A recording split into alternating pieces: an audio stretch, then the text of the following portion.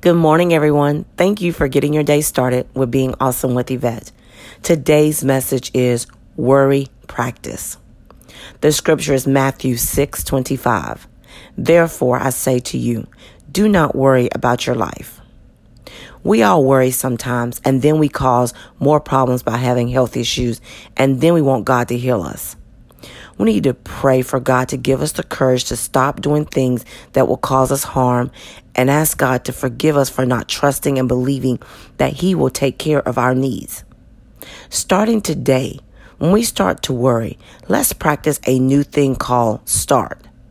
Means start trusting our prayers to God because He got us.